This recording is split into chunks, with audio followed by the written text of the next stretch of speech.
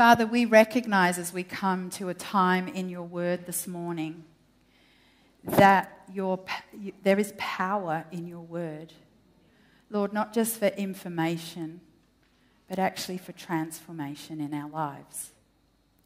And so, Lord, we come to your word with both a sense of reverence, but also with a hunger that you would have your way in us this morning. Lord, I trust that you've already been preparing our hearts, but Lord, we look to do our part of paying attention to what it is that you're highlighting to us. So Holy Spirit, would you help us? Would you lead us? And would you guide us? In Jesus' name, amen. Micah chapter 6, verses 6 to 8 say this. With what shall I come before the Lord and bow myself before God on high? Shall I come before him with burnt offerings, with calves a year old? Will the Lord be pleased with thousands of rams or 10,000s of rivers of oil? Shall I give my firstborn for my transgression, the fruit of my body for the sin of my soul? He has told you, O man, what is good. And what does the Lord require of you? But to do justice, and to love kindness, and to walk humbly with your God. Most of you would know that there are a team of 7 of us heading to Mozambique this coming week. For me, this is my first ever missions trip, my first time in Africa, and actually my first time serving some of the world's poorest people. If I'm honest, it's not something that I necessarily saw myself doing. When Roz and Steve asked about us having a team go to Mozambique, and that was kind of towards the latter part of last year, as a pastoral team, we were putting our heads together and wondering, well, who might go? And we put, if you remember, an expression of interest around September, October last year. And, you know, we'd ponder and, well, who could go? And it wasn't going to be at a time of year that Andrew could go because he and Ali already had their long service leave booked. And for Adam and Steph, it wasn't exactly the right time of life for them. But I didn't consider at all that I would go. I mean, I have to be really honest with you. I didn't even sit there and pray about it. I'm like, well, I wonder who's going to go. I wonder who's going to lead the team. And it took God getting my attention through a number of things for him to say, I'm sending you. And I mean, as soon as I paid attention and as soon as I listened to his voice, it was very clear that this is what he was asking me to do. I say that all by way of, I'm not somebody who has always thought of myself kind of on the overseas missions field.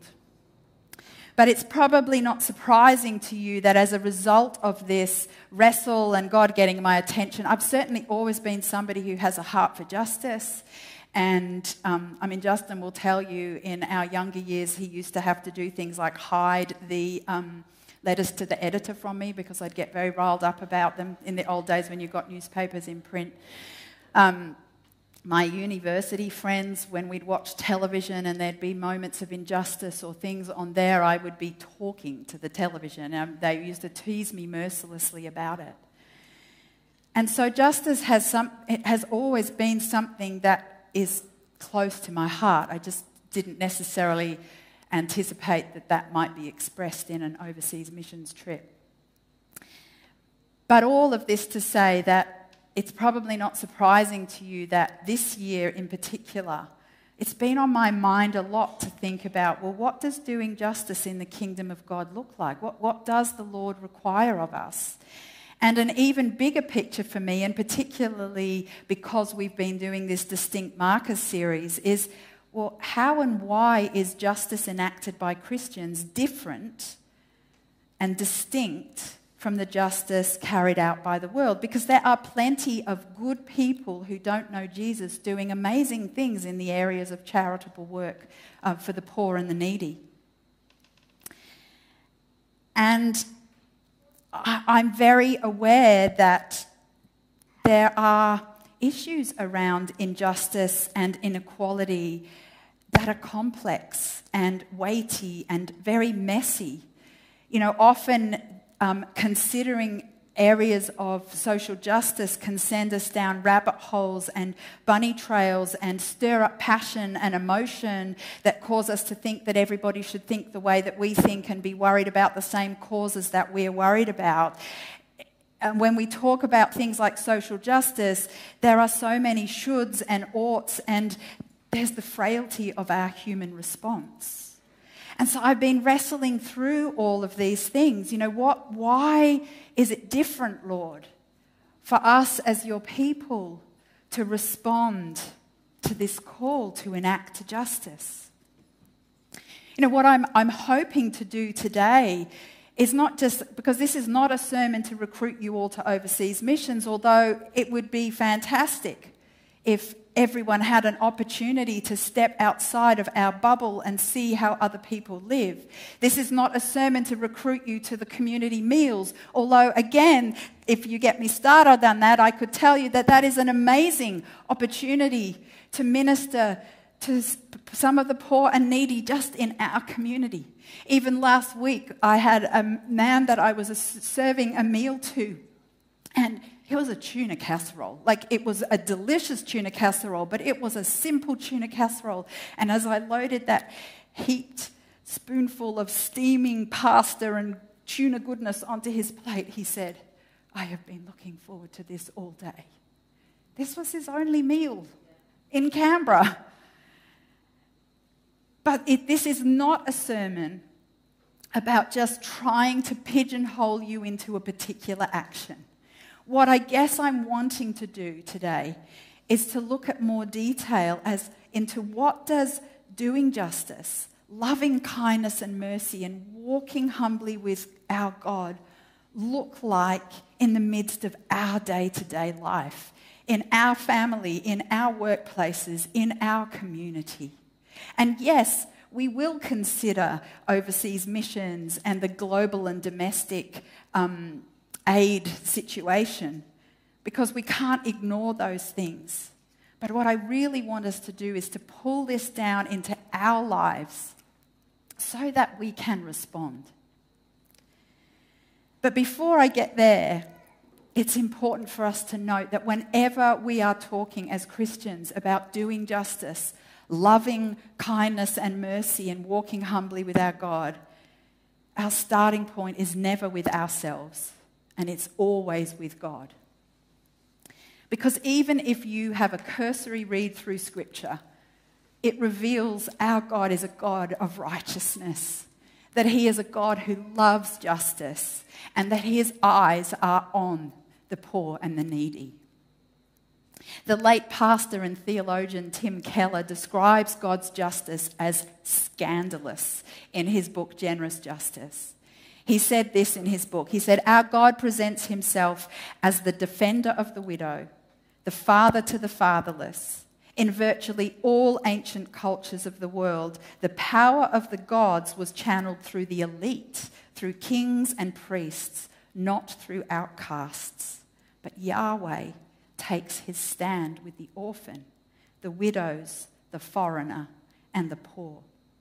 Throughout Scripture, God makes it incredibly clear that his heart for justice is towards those four vulnerable groups. Over and over again, he calls his people to represent his goodness and his kindness through enacting or doing justice and steadfast love and mercy. And so we cannot miss that this is God's heart. So back to Micah 6:8.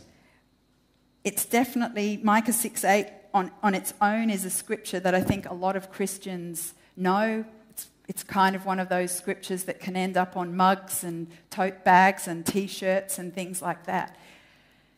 But I really want us to consider this verse in its context this morning to just give us a little bit of a fuller picture. So Micah was a prophet in a time when Israel and Judah were really making a complete mess of things, and they were violating their covenant with God.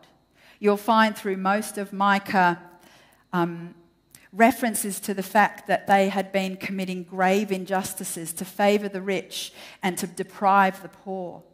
And both he and his contemporary Isaiah, so he was writing at the same time as Isaiah, had much to say to Israel about their attempts on outward appearances of religious activity such as sacrifices and tithing and fasting, while they were still oppressing the vulnerable. And of course, we see Jesus doing the same in his time, calling the Pharisees out on all of their religious activities, whilst at the same time oppressing the poor. But one of the ways that God measures the righteousness and justice present in a society, according to Scripture, is based on how it treats these four vulnerable groups: the orphan, widows, the foreigner or the sojourner, and the poor. And whilst those groups are still vulnerable groups in our society today, in ancient times they were particularly vulnerable. They had no way of providing for themselves.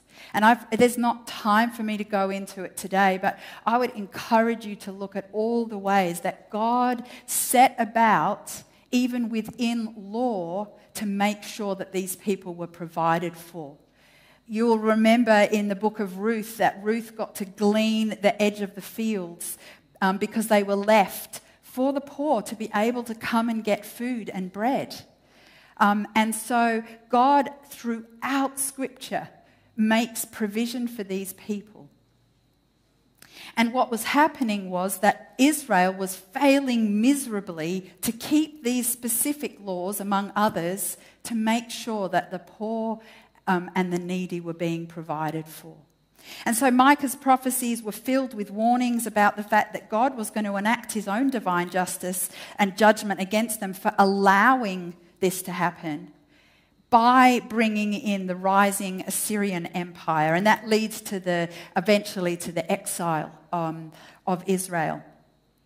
But woven through Micah, as is always God's way, even in amongst all of this, were these promises of redemption. And in fact, many there are prophetic promises within Micah for the coming Messiah through the line of David, our Jesus. So that just gives you a little bit of background as to where is Micah writing to? What is going on in Israel's history at the time that he's writing? And so Micah 6:8 is preceded by this age-old question: what do I need to do to have peace with God? What must I do to be able to come before God?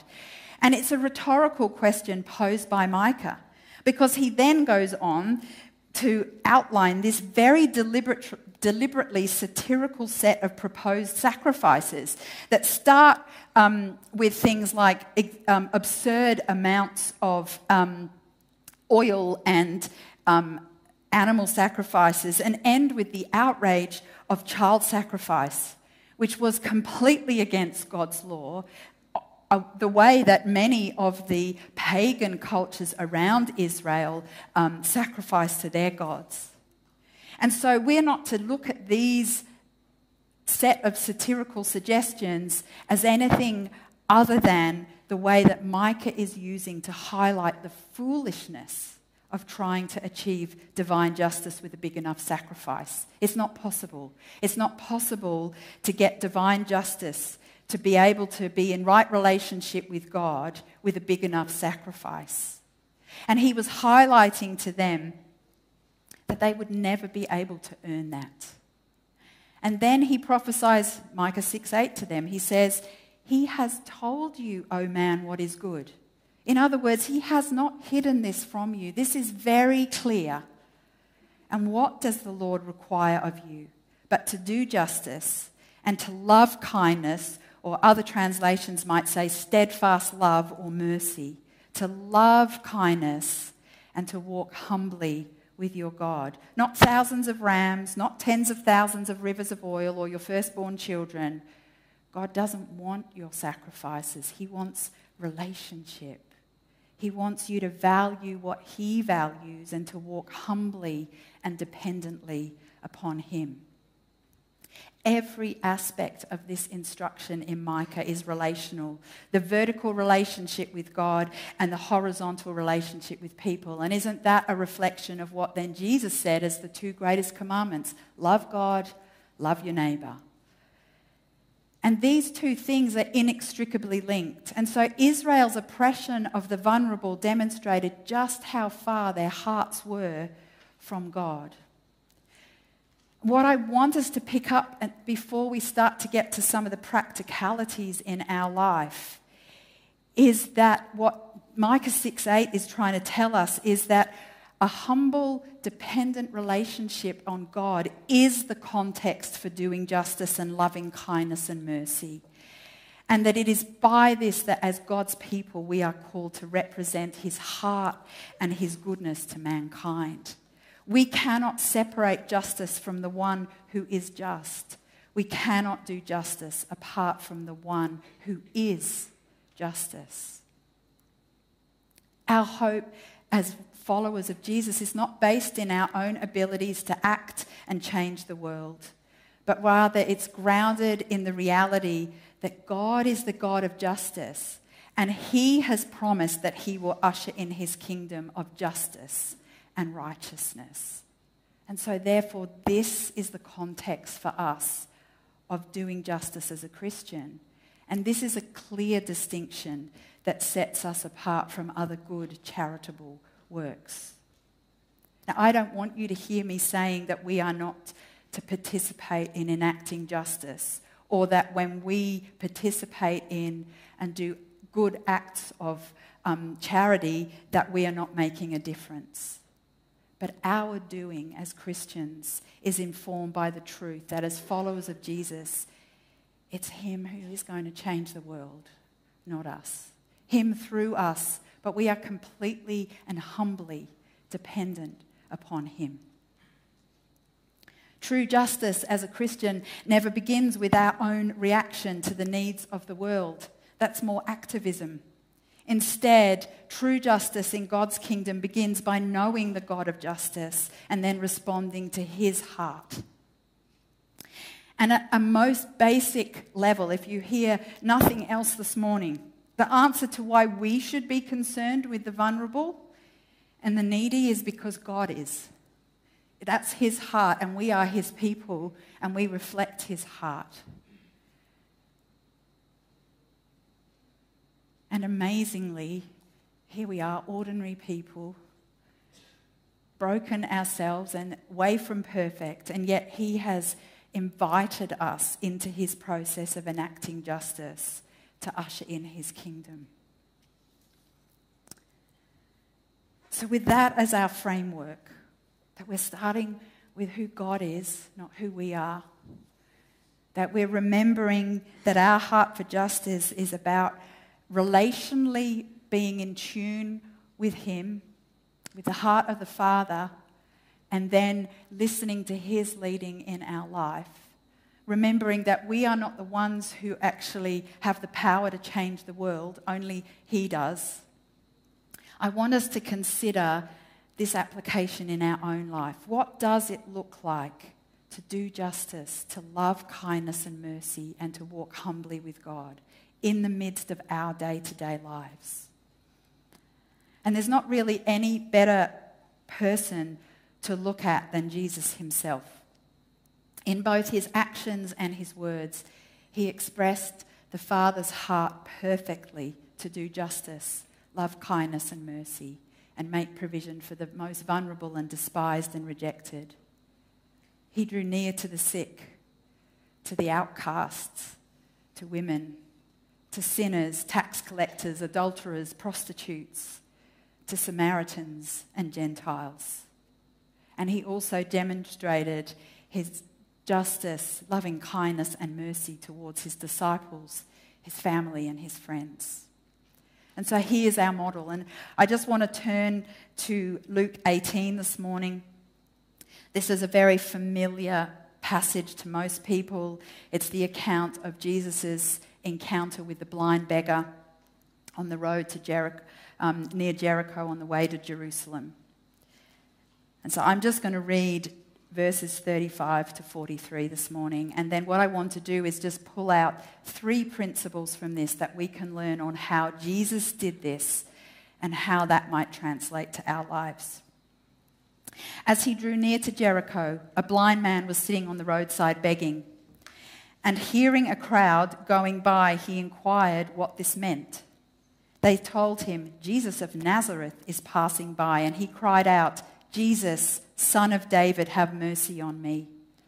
And those who were in front rebuked him, telling him to be silent. But he cried out all the more, "Son of David, have mercy on me." And Jesus stopped and commanded him to be brought to him. And when he came near, he asked him, "What do you want me to do for you?" And he said, "Lord, let me recover my sight." And Jesus said to him, "Recover your sight. Your faith has made you well." And immediately he recovered his sight and followed him, glorifying God. And all the people, when they saw it, gave praise to God.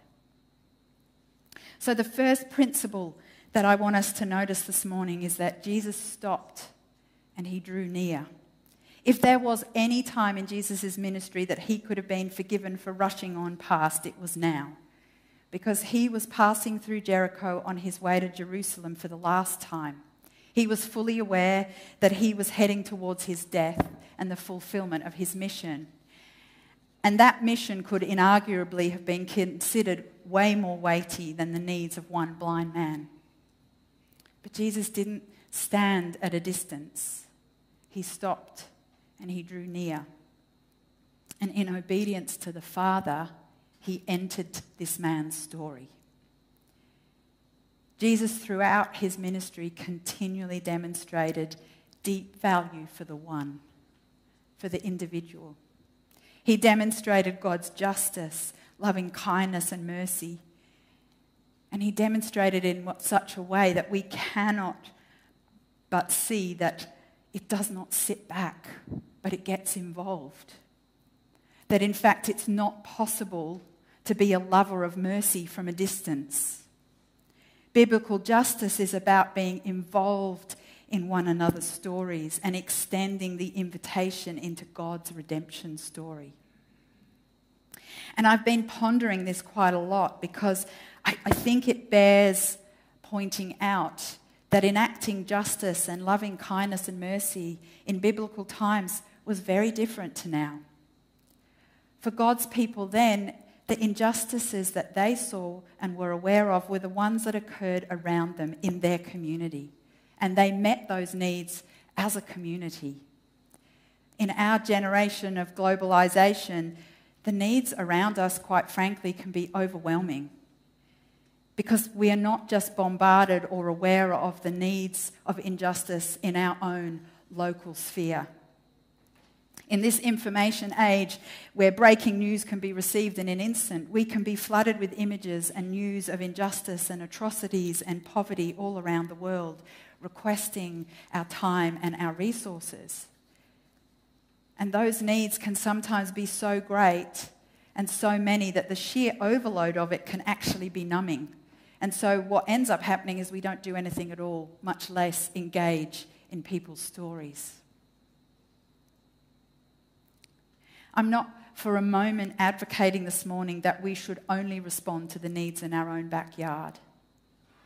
However, when we're considering what it means to draw near, one question that I think is worth asking ourselves is, are we stopping for the one in the relationships and the opportunities that God brings across our paths to enact justice where we are?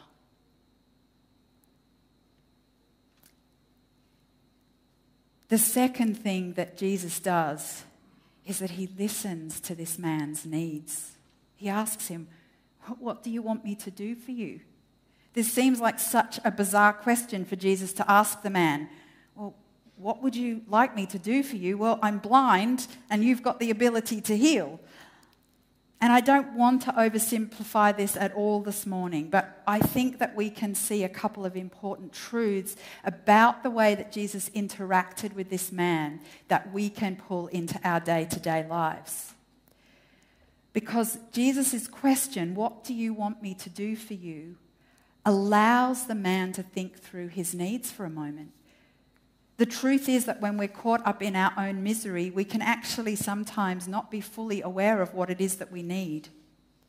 Did he need alms for the day? Did he just need somebody to give him money so that he could buy his next meal? Did he need a word of encouragement?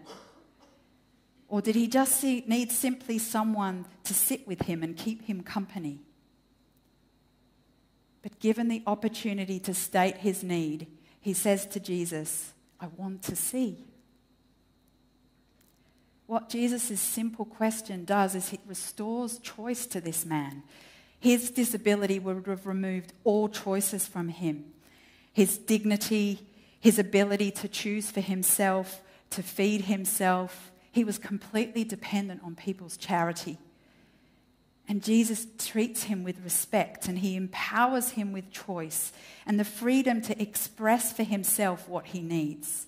If there was anybody who had the ability and authority to tell this man what he needed, it was Jesus. And yet he offered him a choice and the opportunity to work it out for himself. Now, this is pure supposition on my part, but I wonder what would have happened if instead of saying, "I want to see," the blind man said, "Well, I would like a meal," or "I'd like some money," or "I'd like somebody to sit with me." Would he actually have missed out on the fullness of what Jesus had for him? How does this apply to us? Well, it applies to us because we are not called to make assumptions about or control the decisions of others, even when we are doing it in the name of justice. It's important to be willing to hear their story and to withhold our own judgment about what we think they need unless we've been invited to do so.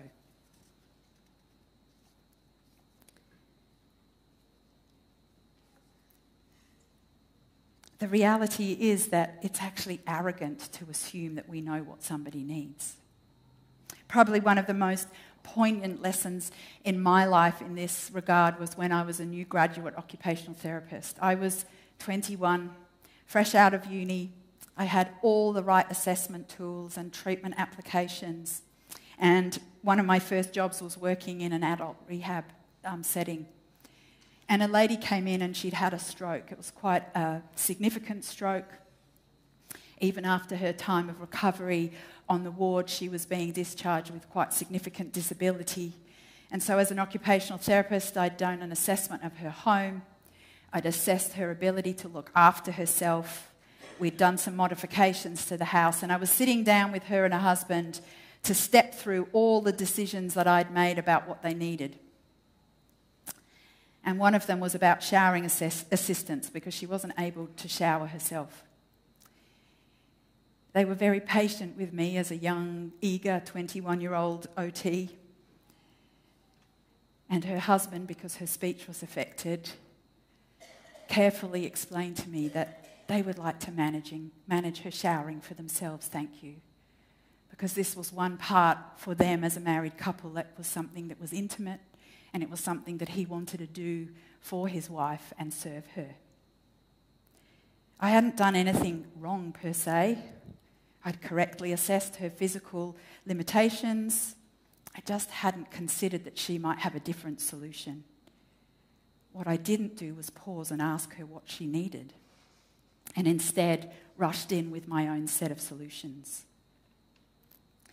It reminded me of a time when my daughter Beth had the opportunity to serve in one of the inner city missions here in Canberra on a school holiday program as a teenager. And that gave her the opportunity to sit with people because it was kind of like a drop-in centre and to hear people's stories. And she sat with a woman one day, and this woman's biggest expressed need was to be able to shave her legs, and that she couldn't afford the equipment to do so.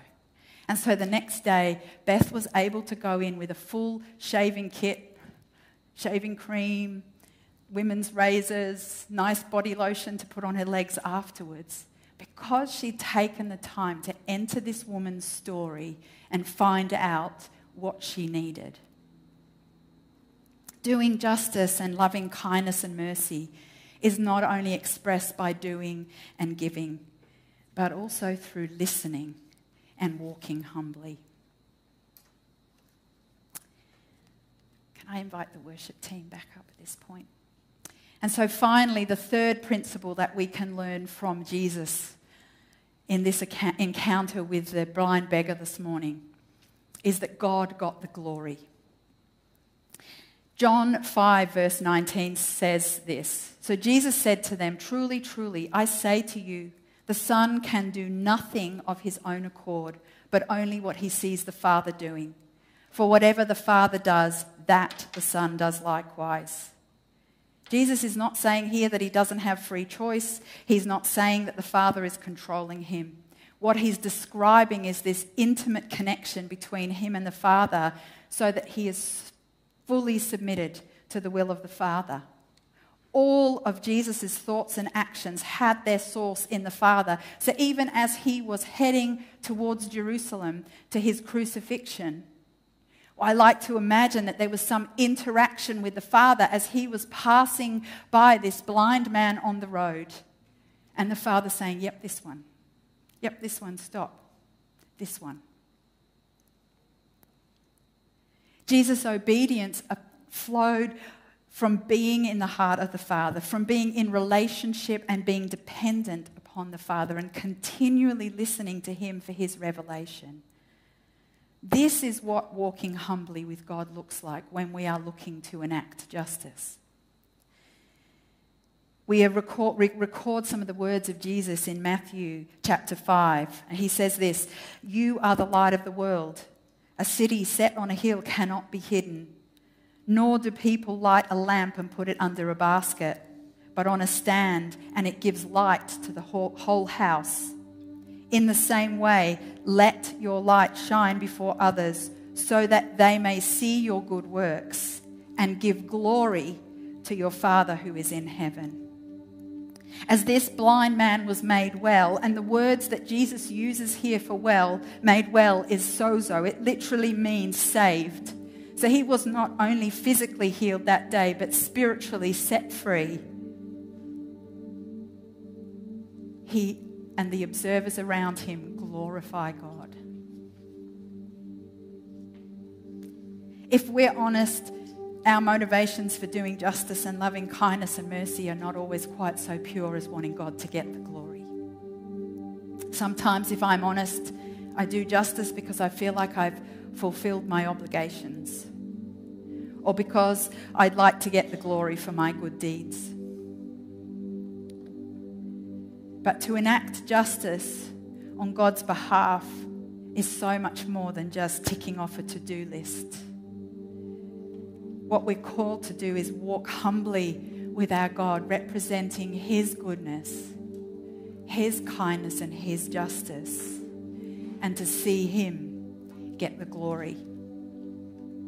And so today I just want to leave you with 3 questions to ask ourselves anytime we're given an opportunity for doing justice and loving kindness and mercy, whether we're in Maputo, Mozambique, or in Fishwick, Canberra.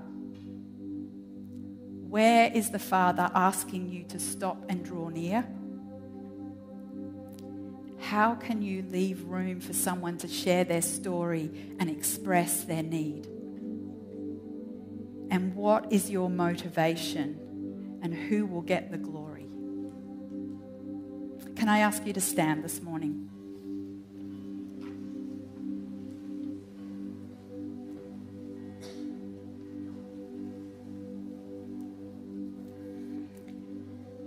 Heavenly Father, our starting place for everything is always you. We, your people, have so freely received from you, Lord, that which we could not do for ourselves. And Lord, the only right response to to your incredible gift to us. Lord, is to lay down our lives for you and to live humbly and dependently upon you. Lord, we acknowledge as your people that we don't have looked far to see injustice and inequality and the oppression, Lord, of the poor and the vulnerable and the needy. And Father, we want to acknowledge this morning that as people called by your name, we are not to turn a blind eye to that. But Father, there is a limitation in our human response. And so we place our hope in the promises that you are restoring all things. That you are a God of justice and mercy and kindness. And that by your Holy Spirit, you enable us to in some part represent you, Lord, to the communities and to the people you put around us. Lord, I pray that in this coming week you would give each of us opportunities, Lord, to see as you see, to be about our Father's business, enacting your justice, Lord. And Lord, I pray that we would not be so busy rushing about that, Lord, we would not stop for the one. That we would not pause, Lord, and enter into people's stories, the people that you place around us.